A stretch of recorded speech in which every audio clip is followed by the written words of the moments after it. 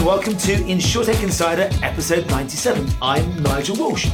Today's show is a news show where we'll be talking about the latest and greatest happenings in insurance and Insurtech from the past few weeks.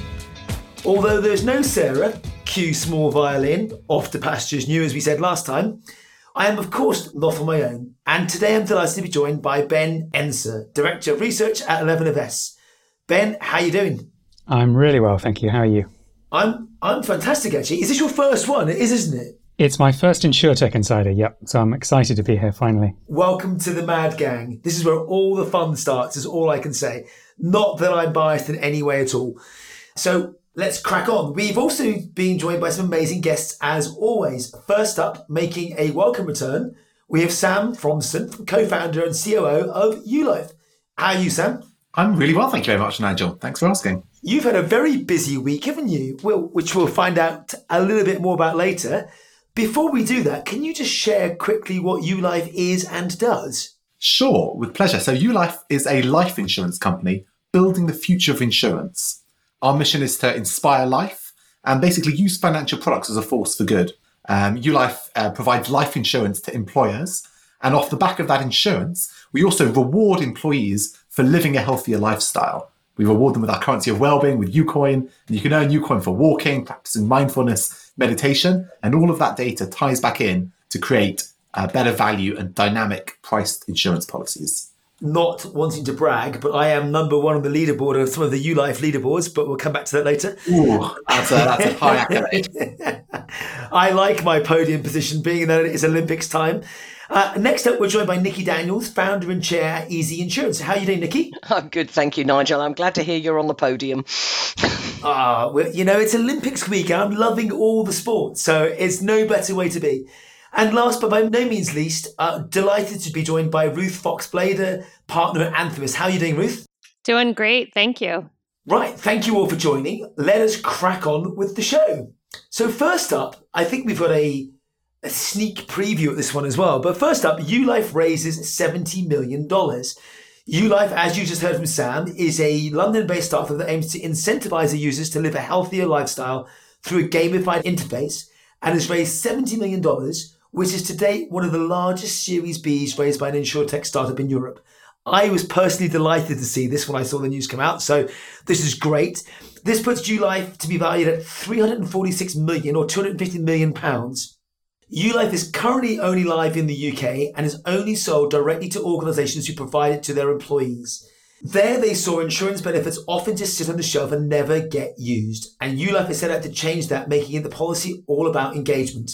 The app is built by veterans of the gaming industry and encourages users to walk, cycle, meditate and other activities to get around the interface in a healthy way. And they're also able to compare their programs with their co-workers. I think the best person to explain this in way more detail, Sam, let's hand it to you for some more insights. Look, Nigel, thanks so much. And we are delighted to be raising this funding and bringing the ULife product to more people. We genuinely believe that life insurance is such an important benefit. It's one of those things that sits at the bedrock of your financial stability. If you're caring for dependents, caring for elderly parents, caring for kids, having life insurance is so important. But at the same time, it's also generally seen in the market as so boring. People hear life insurance and they just switch off. Employers think about life insurance and they want to, forget that it's not the reason why anyone went into business is to buy life insurance policies for their employees. And what we've seen over the last 3 years of selling this product into the market is we're able to create a real positive energy around something that is so important.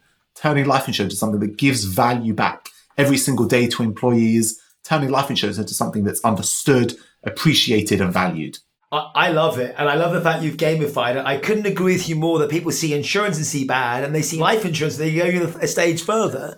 Tell us more about the money, because it's a huge raise for European insurtech. So what are you planning to do with it? Are we seeing new territories, new products? What are we doing? Yeah. It's look, we're firing on a lot of cylinders right now, Nigel, and it's a really exciting time for us as a business. And on the first place, we're currently serving nearly 400,000 UK employees at big businesses, but we've got such a long way to go. We're closing in on 1% of the UK market.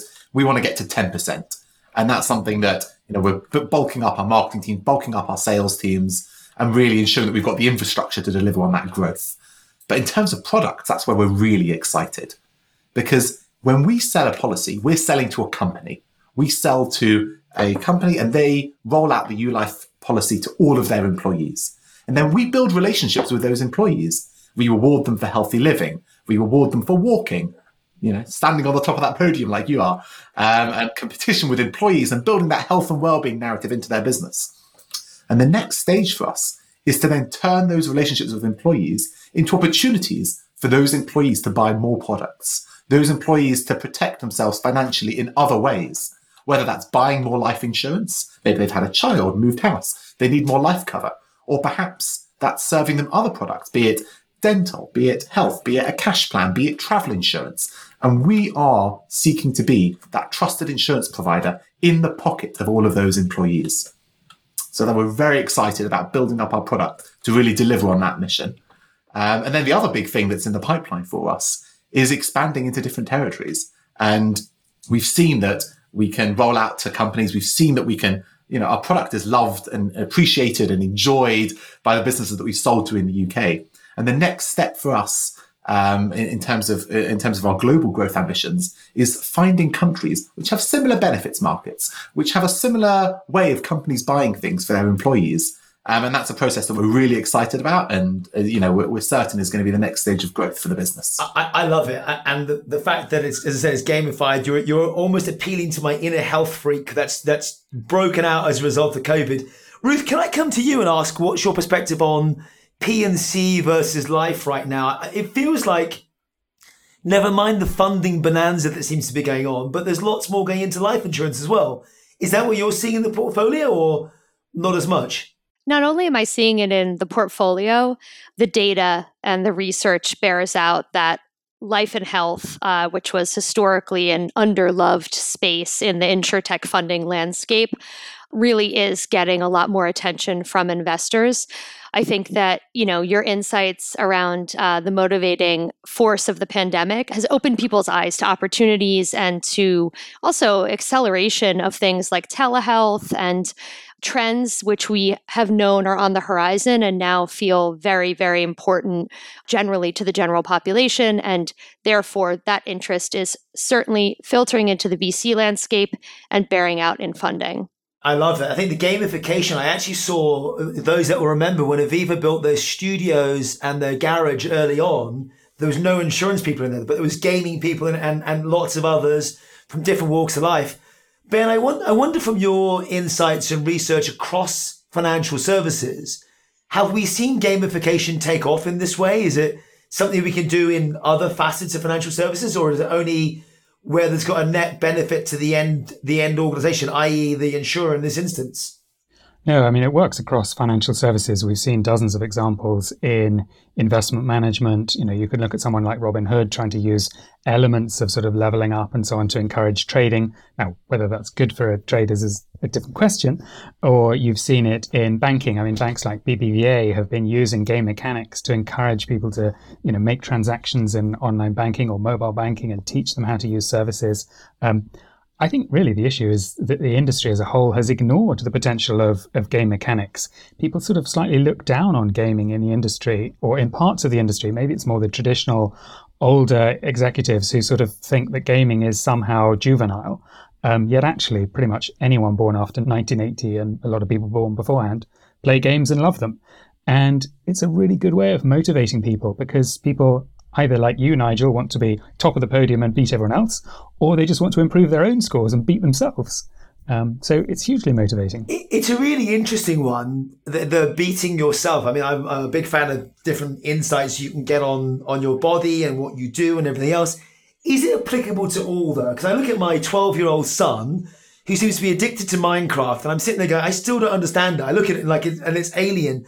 Nikki, I don't know, is this something that's available to everyone? If I looked at my mum or my parents or even my sister who's a couple of years older than me, I think she'd look at it and go, why would I bother doing that? You're right. I think there is a generational divide, but I actually think that we're older and older and older now.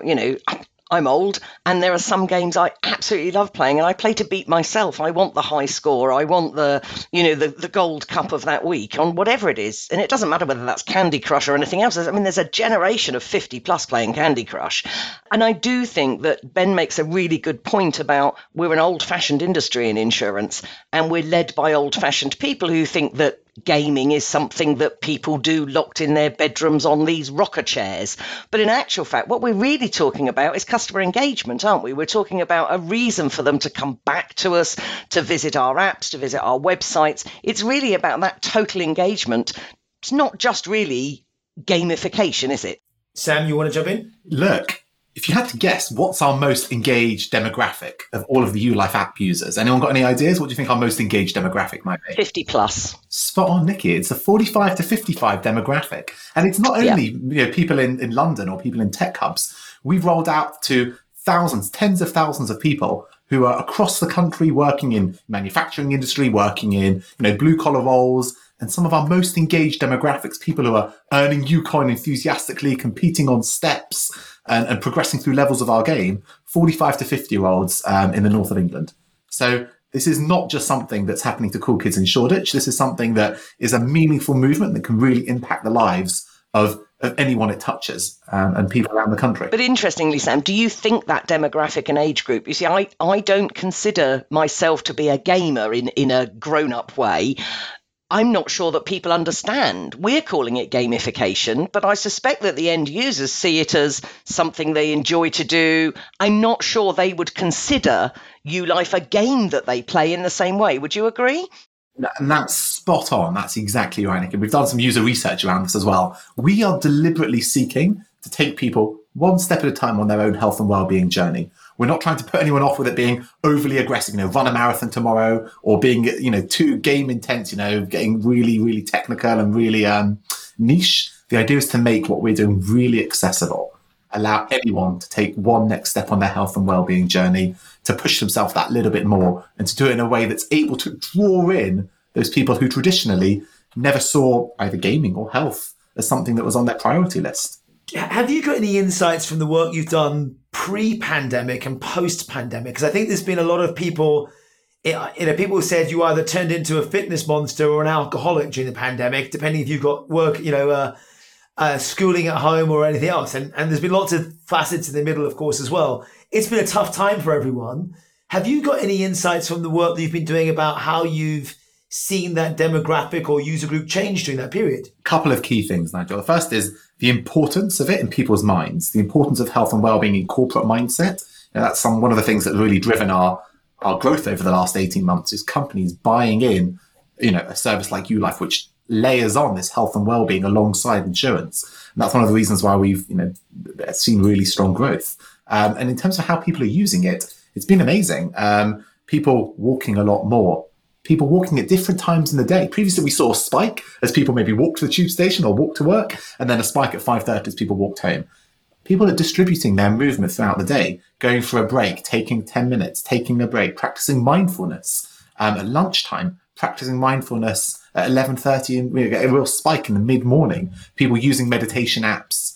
And it's fascinating to see how I see that as a really positive thing, because people are adapting their health and well-being behaviors to the lifestyle that works for them, rather than being forced into an office environment which bookends everyone into the same infrastructure, into the same rhythm.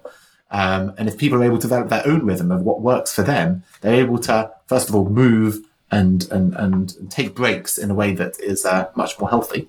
I have to say, I genuinely miss my 3,500 steps walk to the train station and my 3,500 steps on the other end. Not that I'm counting, but you do realise how stationary you've become in this new world. So I do think the nudge to do something different is interesting. Ruth, back to you, if I may, very quickly. Do you see this then as the merging of different sectors as you come together from life insurance, encroaching slightly into health? I'm sitting here with blood tests and continuous glucose monitors and so much more. Does this mean they all start to munge together into one somehow? We have a very different segment, or they're all going to remain separate? Yeah, I think that So our thesis at Anthemis, and first I want to congratulate Sam because I haven't had a chance to yet. YouLife is an Anthemis portfolio company, and we're delighted and proud of this fundraising event and what's coming in the future.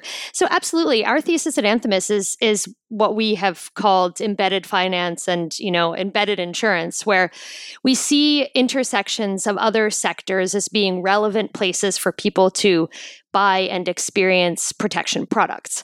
And certainly, it behooves a life insurer to ensure that the people that it's insuring are healthy, just from an economic motivation.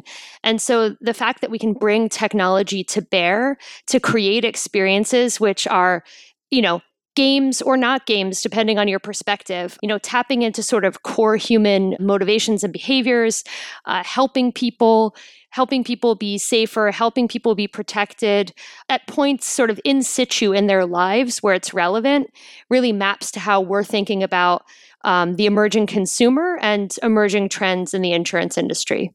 I can't wait to see that evolve. I genuinely think your thesis, I'm not going to say your thesis is wrong. I think it's absolutely spot on. And I can't wait to see this whole new category evolve. I still feel, back to our very first point, that maybe the word insurance needs a revamp, or the word life needs a revamp, because it's actually about unlocking yourself or building a better, healthier version of you ultimately. And, we all know we're going to live longer. For those that have kids now, the average age is going to be 100. And there's rumors that the first person to live to 150 has already been born. So, those things scare me in itself, which means unless we do something about it now, then we're going to be in a lot of trouble or a lot of pain later on. So it's fascinating to see. Sam, I'm delighted for the raise. I'm delighted for the business that you've got. It's amazing. And I can't wait to see what you do going forward. I will cheekily say one other thing, and that's a huge congrats to you as well, because I think from LinkedIn, you said you officiated your first wedding at the weekend as well. So mazel tov on that. It's wonderful news. Thank and such a mitzvah to see. Nigel. When I'm not running YouLife, I also practice as a rabbi. And that's something that's a real added pleasure in life, and something that brings a lot of meaning, ability to help people in different ways. I love kind of a cradle to grave service, officiate at funerals, provide the life insurance in between, it all comes together. I'd rather see you at a mitzvah rather than the shiva, but let's see what we do, right? So, but congratulations. That was lovely this year. Lovely bit of bright news on LinkedIn this week. So congratulations on both. Really, really, really good. Let me move on to the next story, which is actually linking quite nicely to our theme of being relatively healthy and active. And that's CycleGuard research finds that 80% of UK cycling staycationers are riding without insurance. It is a surprise to absolutely no one. And thankfully, Hannah hasn't put anything in here about e-scooters, but we'll come on to that, I'm sure. As we still all sit here in various shades of lockdown and restriction, Britain is expected to experience a biking boom this summer as millions of families, myself included, turn to staycations for their summer holidays. 2/5 of Brits are planning a summer staycation this year, and of those planning a trip, almost half said that they or someone in the party will be taking or hiring a bike. My wife has reliably informed me that we are driving about 3 hours away and hiring bikes when there's 4 in the garage. I won't even go into that conversation, but anyway, we're hiring bikes. I lost. This estimates 12.4 million bikes being used on staycations across the UK this summer. And for many, this will be the first time they're using a bike whilst on holiday. And according to their research, 23% of those planning to cycle themselves have not done so on vacation before. Now, as a very active cyclist, I can tell you how frustrating it is to either ride out behind or with someone that's not been on a bike for a very long time. It's a very different experience. Despite these figures, 49% of holidaymakers are not planning on taking out any additional or specialist insurance. And many will rely on health insurance, but of course many policies won't cover injury, accident or bike theft. Where do we even start? Who wants to admit this first? Ruth, I'm going to come to you first. Is this something that you do? Are you a staycationer going to hire a bike or no? No comment. No, I'm teasing. Yeah, I think I could be someone who rents a bike. I'm currently in New York City, so I'm not taking any chances on that. But I think broadly, there's been a little bit of a reset in thinking about travel insurance and, not to kind of be a dog with a bone here, but the pandemic has most certainly, caused us to think differently about different industries and about our health and our well-being as we move around, if we can move around.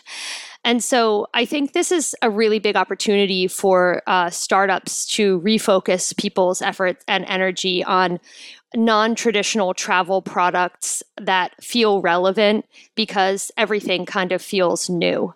Does it go back to your point, though, about embedded finance and embedded insurance? So what point should I have to think about this? Should I think about it at the, I remember vacations of old when we were allowed to travel. I'd go to the hotel, I'd hire a car, and I'd get insurance at the car.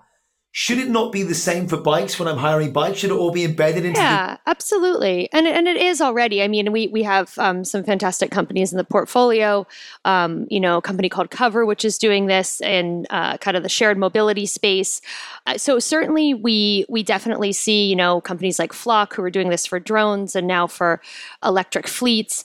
It is much more relevant to propose insurance products to people at the moment that it is most relevant to them. And so certainly I think that there will be a massive opportunity for insurance in an embedded way, but I think there's also a mindset shift where people are extremely conscious of risk and they're extremely conscious of their health. And so it's about capitalizing on technology and sort of delivering things via API and embedding product in other platforms, but it's also about speaking to people in the language which is current to them. And that language is the language of health and safety, for better or for worse, during the pandemic. So, yeah, Ruth, I'm really interested because I completely agree with you on your point about it should be embedded. And, for somebody who's hiring bikes, the point to offer them insurance is as they're hiring the bikes, do you want some insurance with that?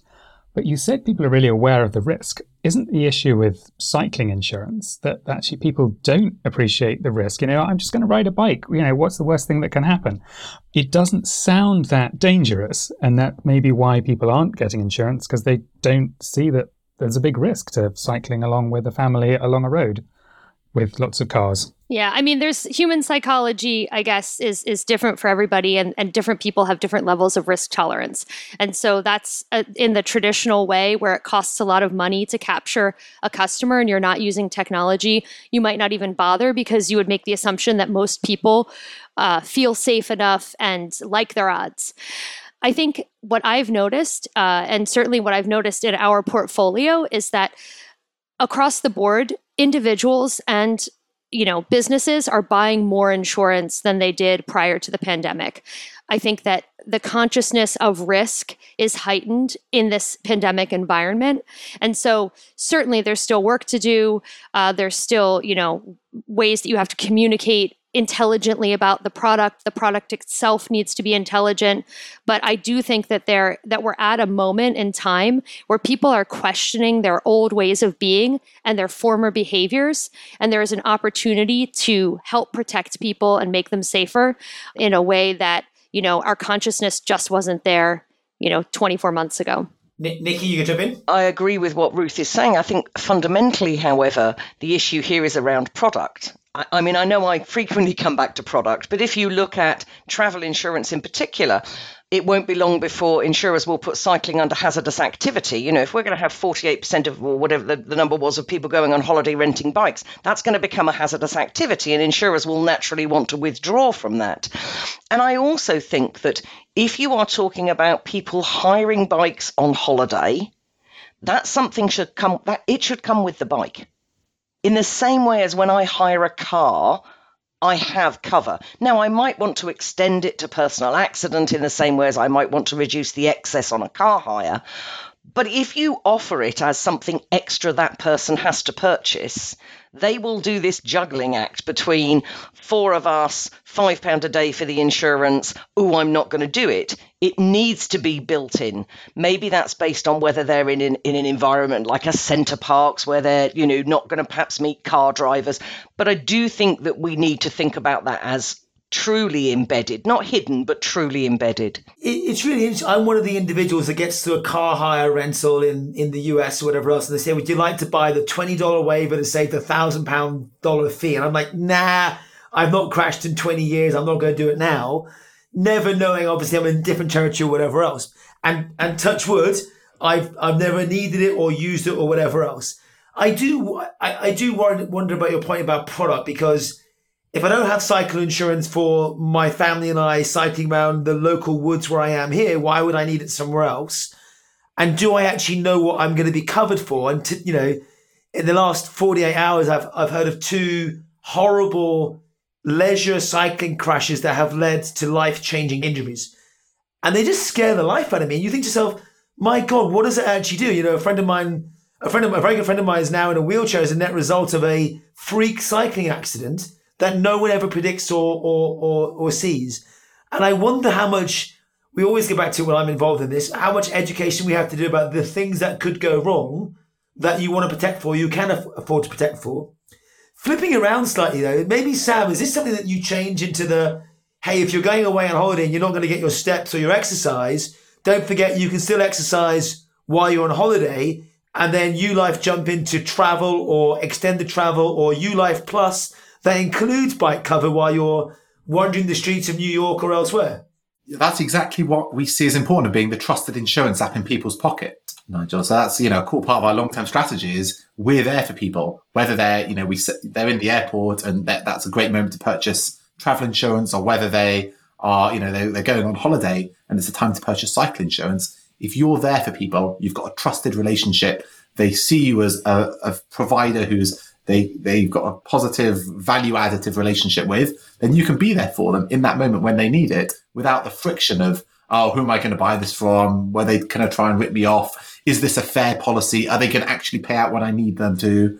And really overcoming that trust barrier that really is something that stops people from purchasing the right cover when they need it. And I think you're absolutely right. That's part of the whole process that says when I go on holiday and I've booked my staycation or my UK vacation, people don't know what they're going to be offered. We disappear off up to Cumbria and we suddenly go, oh, we could go paddleboarding. Never been on a paddleboard in my life. But it was like, oh, it's sunny.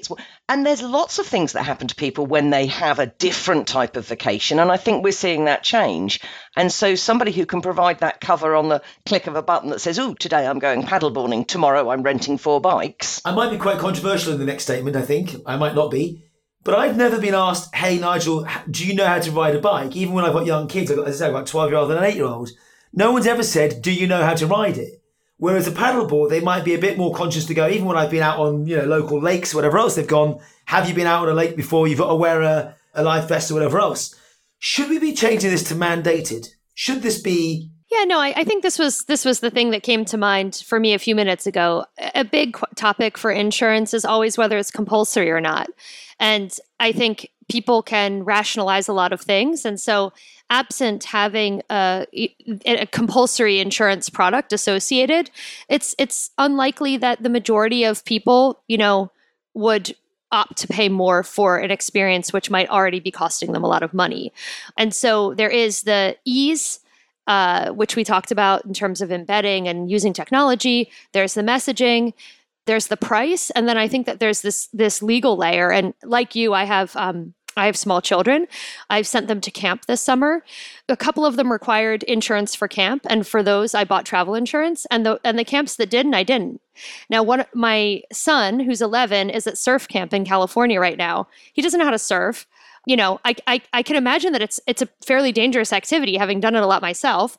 And this is despite sort of an extensive knowledge and understanding of the types of risks that one could encounter, I think, we often respond to regulation more than sort of good judgment.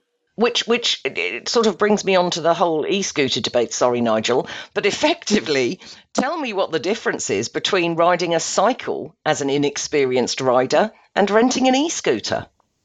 It has wheels. It can kill people. You can do 60 miles an hour through a park on a bicycle. I know you can, Nigel. I know it. And when you think about that in terms of risk, mopeds, bicycles, e-scooters, cars... I don't think it's the same. I don't think you can compare the level of risk, Nicola, though, between an e-scooter and a bike, because e-scooters are powered devices, and the level of risk inherent to something that's got an engine and can move fast, even if you're not intentionally moving it fast through the power of your legs, is a very different risk profile. Well, honestly, I have moments where I want to write about it and I just pause myself and go, don't do it, Nigel, don't do it. And my most recent thought was along the lines of, we're not allowed to buy guns in the UK because they're illegal, but we are allowed to buy scooters with a little fine print that says you must only do this on your own private land. So for the 0.01% of people that are able to do it on their own private land, the rest of them we see whizzing around car parks, down streets or otherwise. And just this week or just last week, I think it was, I saw two people on a scooter. The first guy who was steering it was on the phone, and the lady on the back who was hugging him was smoking a cigarette. I'm like, this is ridiculous. This is just ridiculous. So why are we even selling them in the first place if they are illegal? I mean, we're jumping way off of cycle insurance, but surely the onus should be on the store not to sell it if it's illegal in the first place. Ben, I don't know if you want to jump in, Ben, in terms of the legality of all this before we finish and move on to the next story. But this is crazy, right? Is there a mandate anywhere else that you've seen in financial services go, we can't sell things that are illegal? It actually leads us pretty much into the next story, which is actually all about sort of retailers' liability. But I haven't seen a mandate, but I haven't tried to look at where scooters are sort of banned from sale in other countries. But I completely agree with you. It is daft that these things are being sold when there is sort of no legal construct around using them. I think the difference between bicycles and scooters is we're seeing people using scooters in cities and on pavements and so on, whereas we were talking about, cycles being used in sort of rural areas, which is a little bit different to taking your family, on a cycling holiday. But it's a fair point. We don't often see bicycles on pavements or sidewalks. And if we do, they're usually young kids and people aren't worried about them going fast because they're going quite slowly and whatever else. But we have seen plenty of examples of reckless e-scooters up and down roads or whatever else. But we'll leave that there because Sarah's not here to argue with me. So on that, we'll take a quick break and we'll be back very soon.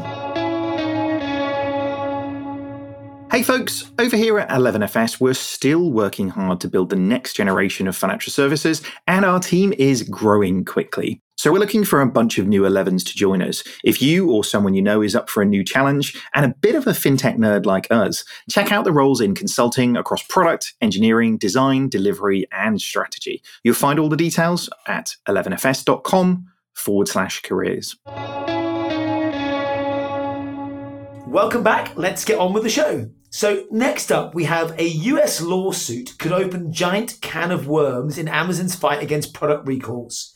This is from the Insurance Journal. Last week, the US Consumer Product Safety Commission sued Amazon, seeking to convince the company to participate in formal recalls of defective products sold by merchants on their marketplace.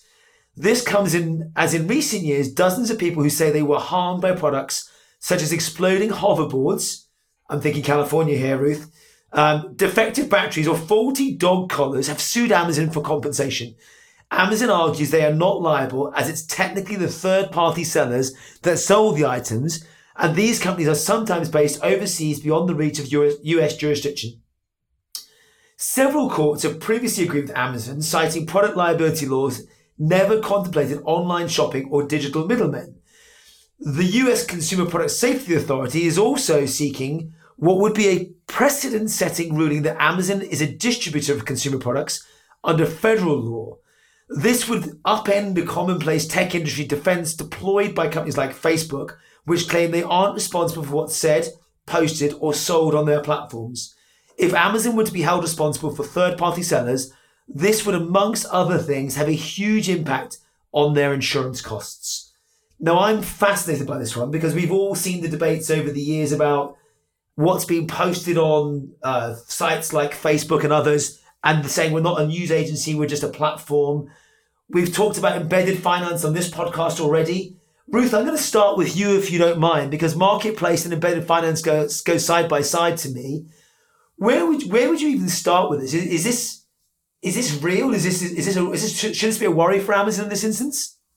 Yeah, I think it's real. And I'll tell you why. Well, first of all, I think we're really talking about the same thing as we were talking about in the last story, which is law and regulation catching up with tech. And we've seen tech giants pretty successfully, running circles around regulators, and you can argue, this is similar, a little bit similar to the rideshare industry, sort of saying, these aren't employees, these workers are contractors, and as you said, Facebook defending its sort of right to be agnostic as to the type of content that's on its platform. I think to understand the Amazon story, you really need to understand personal injury law in the United States. Personal injury lawyers make money when they sue, people who have sold defective products, when those people have money. And so the argument that when someone gets really badly hurt and there's no one to go after just doesn't sit well with the public. This is a kind of gross out factor that people just don't like. And so the obvious sort of target for a personal injury lawyer is someone really deep pocketed. Oftentimes, it's an insurer. And the intention is, of course, to keep people safe and to create liability where wrongdoing happens. So, without any judgment of that industry and sort of the recourse that we take to the legal system in the U.S., it isn't surprising to me that this is playing out. I think, as a kind of non-expert, Amazon's defense about the sort of multi-jurisdiction, vast platform where sellers are quite unknown to them and sitting in operating out of different regions with different laws and sort of untouchable by the US legal system is probably going to be its most powerful defense. But I think that these lawsuits will continue to happen as we see laws and regulation continuing to catch up with tech. I think you're absolutely right, Ruth. And I also think that if we think about this from a consumer viewpoint, as a consumer, if I purchase goods, and historically that would have been in my high street, I could have walked back into my high street and I could have demanded recompense, replacement goods or whatever. And so I can see Amazon coming up with a secondary line of defense about the difference between fulfilled by Amazon and perhaps accepting some liability because the goods were in their warehouse, there's clearly a solid relationship, and that more remote distance purchase where those goods are supplied directly to you from somebody in another region. But I think from a consumer viewpoint, I think they're going to love it because it's an assumed liability. If I buy goods from you, the fact that you have had those goods manufactured elsewhere or the component parts supplied to you from elsewhere, I still hold you liable. If my car breaks, I don't care where the part was made. I go back to my car manufacturer and the liability rests there, even though the car is a sum of parts globally. Or am I the only one who thinks like this because Nigel's smiling at me? No, I'm smiling because we've got a little visitor in Sam's room, which we won't point out too much, but it's very cute. But Ben, what's your take here? Is there a perspective on the one-stop shop element? If I'm buying something from my financial services provider, from my store, or whatever else, back to Nikki's point, they should be held responsible and should solve the problem. And is the difference here the difference between a faulty good that does no harm and the difference that does harm? Yeah, I think Amazon is a retailer, right? Yes, it has a marketplace, and yes, marketplace is structured differently legally, but consumers see Amazon as a retailer, and therefore Amazon does have a responsibility to make sure that the goods it's supplying to customers meet basic safety standards. Now, if Amazon is choosing to host sellers who are selling goods from all around the world, and some of those sellers are selling goods that don't comply with US or other countries' safety standards, Amazon is taking a risk, right? And this is Amazon as a company that's incredibly effective with data, right? They're able to make all sorts of recommendations to me about what products are right. So can Amazon not get its head around which manufacturers are manufacturing goods that don't comply with safety standards that pose potential risks, and then put in place controls to protect customers from that? So I think, I'm no lawyer, but I think Amazon is on shaky ground here and trying to say it's got no responsibility. On the other hand, is it really responsible for the, as you said, Nigel, the harm that can come from faulty products? Maybe not, if it didn't know that those products were faulty. We've got lots of comments on this one. Ruth, do you want to jump in first and then back to Sam? Yeah, I think, let's just remember what the substance of the case is, which is you should pull goods that have been recalled. So no one's saying that Amazon should be responsible for the component parts or even the goods. They're saying use your data science skills to pick up when something has been recalled and don't sell it on your platform. Sam? And for what it's worth, I think that trend of big companies taking responsibility for the actions or the goings on underneath their aegis, be it a technical responsibility or something that's an assumed responsibility from the consumer, is a really powerful trend as people look to companies to play the role of, the state in some way of taking responsibility for their actions, taking responsibility for the health and well-being of their employees, taking responsibility for the health and well-being of their consumers. And it's something that companies just can't dodge. I think you're right. And I think that all of us would recognise that the law and even good practice has to catch up with tech. And the fact that if you look at Amazon's growth and the way its marketplace has expanded, it's way ahead of regulators and law enforcement and everything else. And as we catch up, but consumers expect our governments, our systems, our regulators to work faster. And it's not just Amazon, it's Facebook. And, if you think about it, you can buy something from every platform out there. Well, I was just going to say, so two things. One is it almost challenges the marketplace theory more broadly, because you're a distributor at the end of the day and you go to certain platforms because you trust the brand. In Amazon's case, for me personally, it's the best return service for whatever I want. So if I want something, I can order it. It's here in hours and it goes back that evening if it doesn't fit or it's not right. What we're talking about, to Ruth's point, though, is this: if it hurts or kills someone. Now, in one instance, if it's an exploding battery and it explodes and there's no damage, no physical damage or no personal damage, great. But what if it's a food product? And again, I've been involved in things over the years where if there's negative reviews that cause illness or whatever else, you get banned as a retailer on said platform. So again, you've got to be very careful about, or they've got to be very careful about the feedback that they get and how quickly they then remove future harm if they've known something about this previously. You can almost argue someone selling, dare I say, e-scooters on a mobile platform that kills someone shouldn't be selling e-scooters. I'm going to come off it at some point. But if this law is passed, I guess what's the impact to platforms? Do prices go up for consumers? Do margins go down for retailers in the middle? Where does this land? Ben? Yeah, I think what we're saying is platforms have to take responsibility for what takes place on those platforms. And if that means that the whole ecosystem has to pay a little bit more to protect customers, then so be it. And so prices, yes, do go up. That may mean that the cheapest supplier that isn't complying with safety standards in certain countries is no longer available to consumers in countries that have very high standards of consumer protection and so on. So yes, it potentially reduces choice. Consumers in America who want to be protected by laws that stop their pajamas from being flammable should be protected by those laws. And if that means that flammable pajamas are not available to American consumers, that's probably a good thing. So yeah, I think it does. It does drive up costs of goods because the cheapest goods are not necessarily always fit for consumption. I mean, is there an alternative here, Nigel, for the insurance industry to step into the breach with product that says, here I go back to product again, but that says, do you want consumer purchase protection? As a family where you shop on a number of different platforms, buying a wide range of goods, do you want to have an insurance in place if the worst happens and you buy some dodgy gummy bears or an exploding battery? There's loads of discussion around this one. I'm going to move us on. All I'll say on that is, I think people's basic expectation is it won't harm, hurt, or kill you. And I think they are almost the table stakes that say, after that, you can choose what you have. But first and foremost, they shouldn't do these catastrophic things. It almost goes back to Ruth's point about drivers for Uber and Lyft and other gig workers, that you have basic rights. And those basic rights, if you start to treat them as they should, come with an increased cost, and someone's got to pay for that increased cost. So look, it'd be interesting to watch this one and how it unfolds over the coming months. But I think it could have a massive impact on the industry and what we do. And then who bears the price of that?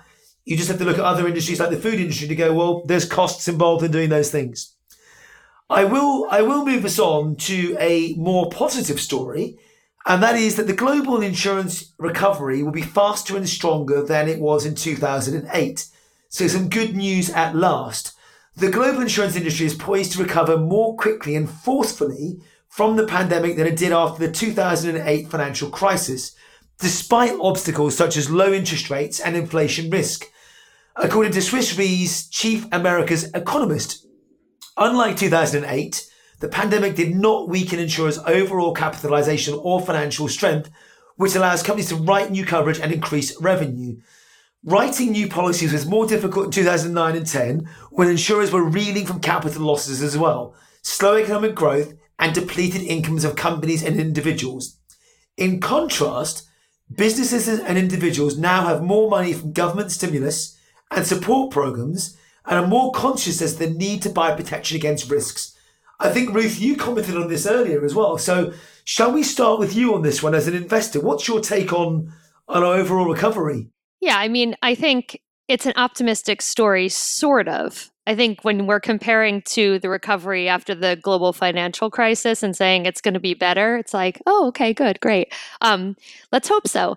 Yeah, but I think the big story here is that we have not seen yet, and I think the prediction is that we are not going to see large impacts from central banks tightening monetary policy, which they have indicated that they will do, and they would like to do in such a way that it doesn't totally freak out investors.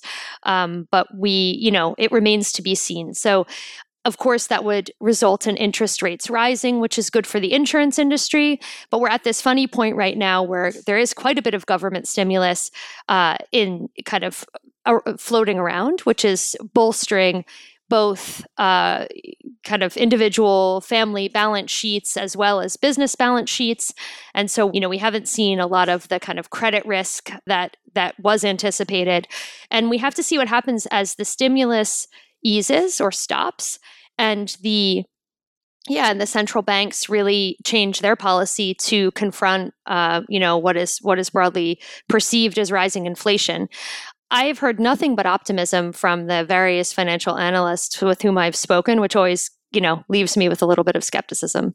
I've been watching closely over the last couple of days the quarterly earnings come out as well, and broadly they feel quite strong. I mean, there's a lot still to go, but broadly they feel like they're quite upbeat from the things that I've seen. One of my worry beads was very early on, and we've talked about it on the show quite a bit, was will people lose their faith in insurance because they've not paid out? And I know we'll get to one later, but Nikki, do I start with you? Ruth talked about personal balance sheets. We have more money. We've all been through the crises. We now have a different perspective on what risk we're prepared to take or aware of at least. So now we're all on the same level playing field. What's your take on this? What are you seeing? Certainly, there is some skepticism amongst commercial customers. There's no question about that. They do read the headlines that say, X insurer has failed to pay Y business and the court cases that ensue. But I do think what it has led to is more understanding of what insurance can and could cover. And so I think that we are seeing a change in the way that small business and business buys its insurance policies. They're no longer saying, I have to have some liability, I'll buy some of that. They're actually thinking about what is the worst? Because let's face it, none of us ever disaster recovery plan tested a pandemic. So I think they're starting to understand more about what their policy covers. I also think that we're starting to see some insurtech and fintech moving into that SME space, and that's going to help. Thus far, certainly in the UK, that's been predominantly personal lines based, and obviously Sam is here because from a life basis. But I think we're going to start seeing some more of that investment heading into that commercial space. Sam? Yeah, just on that, I mean, we've seen a 10x uptick in the number of SMEs that we cover over the past 18 months. These are businesses that never had any benefits before, businesses that had never purchased life cover for their employees, and suddenly employee well-being, employee insurance, providing financial stability is top of the agenda. And it's been amazing to see the kind of companies that, 20, 30, 50, 100, 200 employees, they've never bought benefits before. And now they're realizing the importance of having the appropriate cover and looking at the content of that policy. What does it actually do for me? What impact does it have on my employees on a daily basis? And it's been amazing to be able to help with that. I love this. And does this go back to actually you're not just a life insurance organization, you're actually a way of engaging people, which actually becomes more important as you're all now remote and distributed and whatever else? Spot on. It's been a massive part of the narrative that we're bringing to those companies is bringing protection. Protection is obviously important. God forbid, should the worst happen, you're taking the phone call from a bereaved family member. You want to say, yes, we had life insurance. Here's the details. You're not going to be destitute. You're going to be covered. But at the same time, that's the worst case scenario. But on a daily basis, you want your company to be one that's got this positive energy, one where health and well-being is at the center, where you're building a culture that's around people improving themselves and taking those simple steps every day to just, be their best self. And companies are really tapping into the importance of that, and also the bottom line results that come from it. Because when your workforce are happy and healthy and engaged, it doesn't just mean that they have a smile on the way out of bed. It also means that they perform better. And it's interesting because some policies in the UK bought by SMEs didn't cover home working or equipment that wasn't in the office premises. And so again, back to product, I think these companies are looking more closely, as you say, Sam, about what am I buying and what am I buying it for, and what value is it giving to me as a business, to my employees. Imagine being the employer who either had to take the risk of all of their technology being uninsured or forcing all their staff into the office. I mean, I have a whole different conversation. I mean, I'm sat here at the same desk I have been for 18 months. I've never been fixed to the same desk in my entire career. And I'm sitting here going, I go to work and I'd have a health and safety assessment to make sure my monitor was the right height and whatever else, and I had the right chair.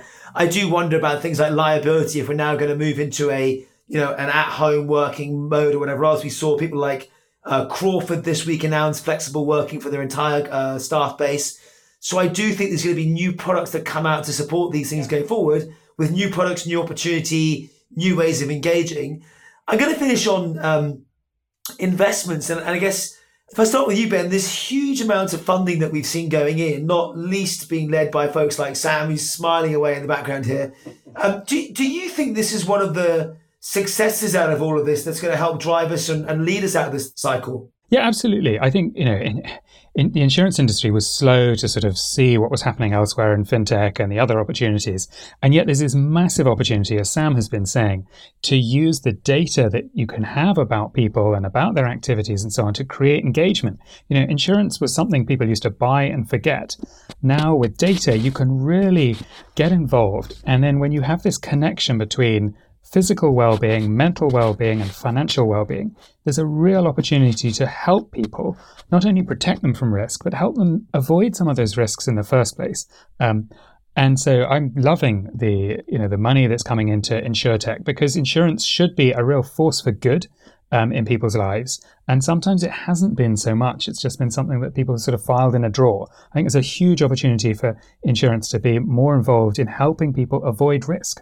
Not just compensating them when things go wrong, but helping them avoid risk in the first place. I see Ruth nodding away. Who's the real winner here, Ruth? I mean, there's been an investor bonanza in terms of what's going in. I've not seen many net new startups, which I think is a sign of the maturity of the market. But I have seen plenty of follow-on series and some big rounds from people all over the world, to be fair. Who's really winning here? Is it the investors, is it consumers, or is everyone benefiting from this? Well, the investors don't win until there's a liquidity event. So, we can all get really excited as investors, but, the companies also need to execute and perform. So I think that, the insurance industry, despite, I think, the news story that we're covering, it cannot be complacent. I think that it is an industry which has not adapted to contemporary technology, where there's a tremendous amount of opportunity, both to better serve consumers, to operate more efficiently, to create new products based on new sources of data and emerging risks, as Ben said, to help people to avoid harm rather than just insuring against it. And I think that what I have noticed and observed is not only kind of institutional investors being alive to those opportunities and to the big gap between where the insurance industry is and where it could be, but also the insurers themselves. And I think that, they're maybe breathing a sigh of relief that, for better or for worse, we're doing a bit better than we or quite a bit better than we were after the financial crisis. But, they got a lot of wood to chop. So summary there sounds like, thank God it's not as bad as 2008. And I think we should congratulate you on the most eloquent way of saying insurers haven't invested in technology for a very long time and they're now playing catch up as quickly as possible. Thanks. With that, I'm going to move us on as we're getting to the end of the show. So to round up some of the other stories from the week that we don't have time to cover in detail, but still deserve a shout out, Ben, do you want to start? Yes. So one of the stories is about the business interruption saga, which is not over. So UK restaurant chain Various Eateries alleges that Allianz Insurance owes them £16.4 million for losses that the business ran up during the pandemic, as opposed to the $2.5 million that the insurer has already paid out to the restaurateur's claim. So Various Eateries has based its claim on the Supreme Court, the UK Supreme Court's ruling in 2021, which was brought against insurers that were refusing to pay business interruption claims during the pandemic. Despite insurers arguing that non-damage business interruption claims were not intended to cover global pandemics, the restaurant business has argued its lawsuit that each lockdown and each set of restrictions should be classed as separate claim events. So this is a really tricky one because Allianz has paid out, but the restaurant chain is saying, hey, well, actually, it was kind of 3 lockdowns, and hey, we can claim that this was damage, this was interruption, and there was a disease, so we can kind of claim 3 times, and so we can claim a lot more. There's no right answer here. There's no winner here. I think we're going to see this one go to court because it's not an easy one to resolve, and the insurance industry's got every reason to push back against this, and claimants have got every reason to try their luck and see what they can get. Interesting use of words, try their luck. As an insurance guy and person who's written contracts in the past, that's probably not something I've tried to avoid. But we'll leave that one there. Next up, speaking about contracts, Aon and Willis cancel merger. Now, this is one that's been going on for quite some time.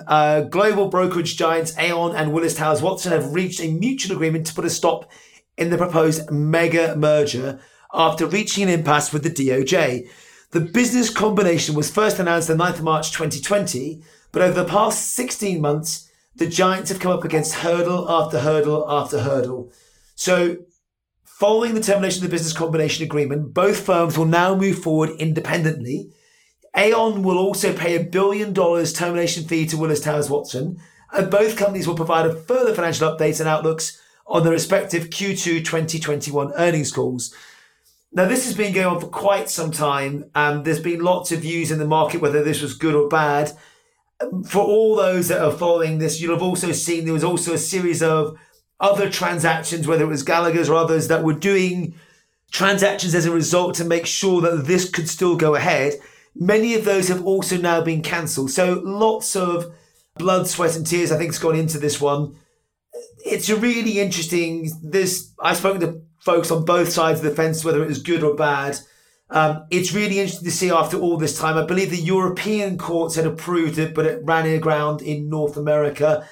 The quicker we now get back to normal and move forward, I think the better. But I don't think this is the last we're going to see from M&A activity in the insurance space.